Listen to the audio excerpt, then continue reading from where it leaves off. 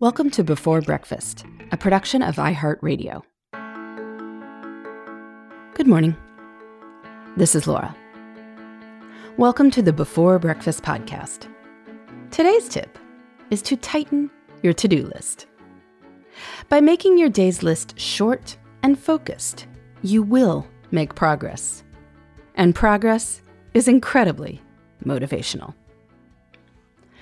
Figuring out what makes for a good workday is hard enough as it is.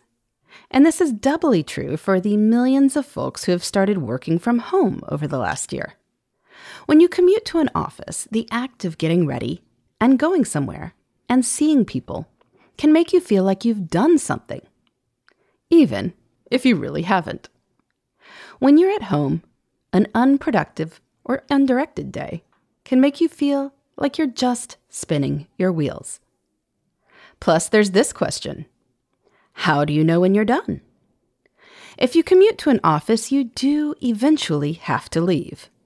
You aren't going to sleep there. In a home office, it can be easy to keep half working all night. You're not getting anything done, but you're not relaxing either, which is the worst of all possible scenarios. So here's an idea.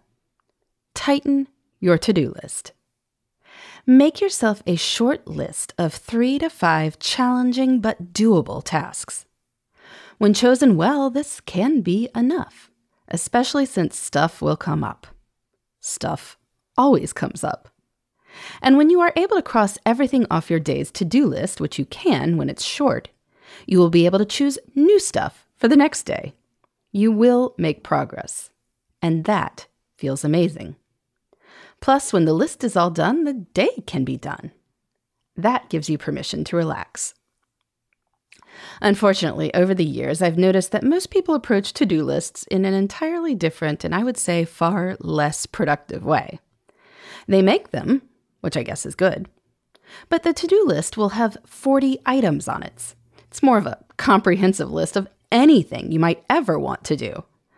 But while a 40-item to-do list might make you feel important, it's actually self-defeating. You will not get through 40 items in a day. You will get through some of them, but which ones? The most important? Well, probably not. It's going to be the easiest ones, or whatever is screaming loudest at a particular moment. So stuff that needed to happen won't get done or will be done under extreme time pressure at the last moment. And you'll wind up rolling many things over to the next day. You end the day feeling defeated. Or if you're working at home, maybe the day just doesn't end. And what was the point of this? So hear me out on this one. There is no virtue in putting something on a to-do list and then not doing it.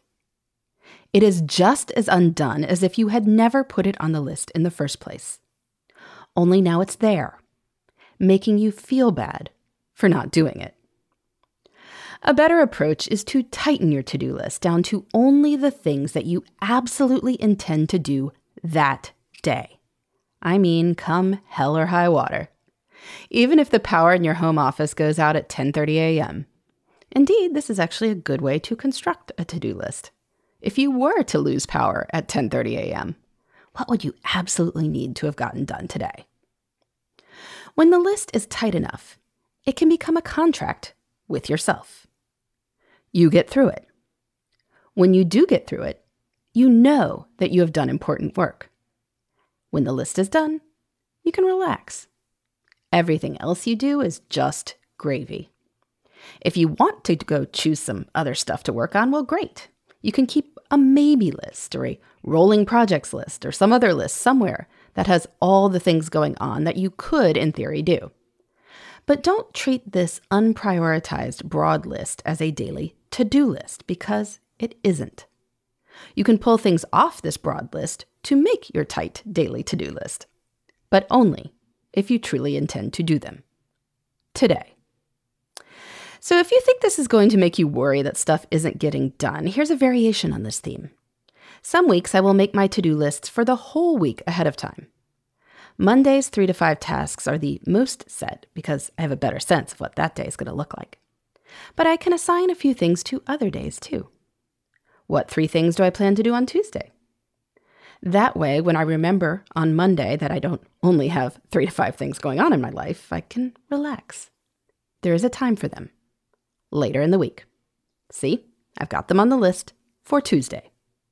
Not today. My to-do list is like a Ferris wheel.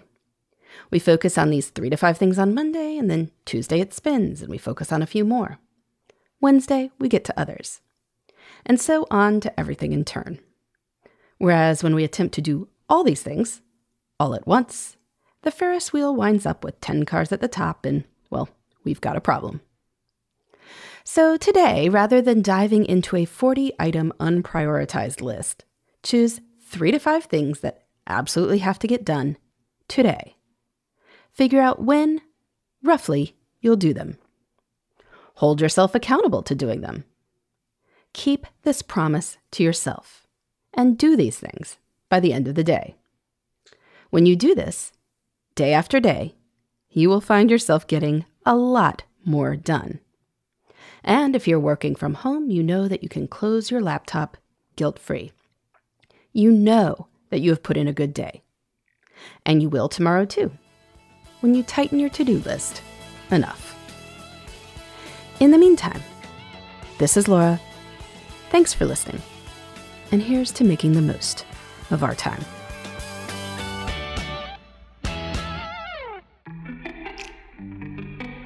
Hey everybody, I'd love to hear from you. You can send me your tips, your questions, or anything else. Just connect with me on Twitter, Facebook, and Instagram at Before Breakfast Pod. That's BE, the number 4, then breakfast, POD.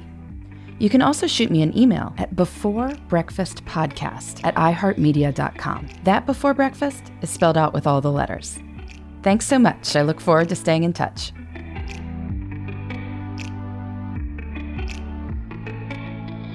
Before Breakfast is a production of iHeartRadio. For more podcasts from iHeartRadio, visit the iHeartRadio app, Apple Podcasts, or wherever you listen to your favorite shows.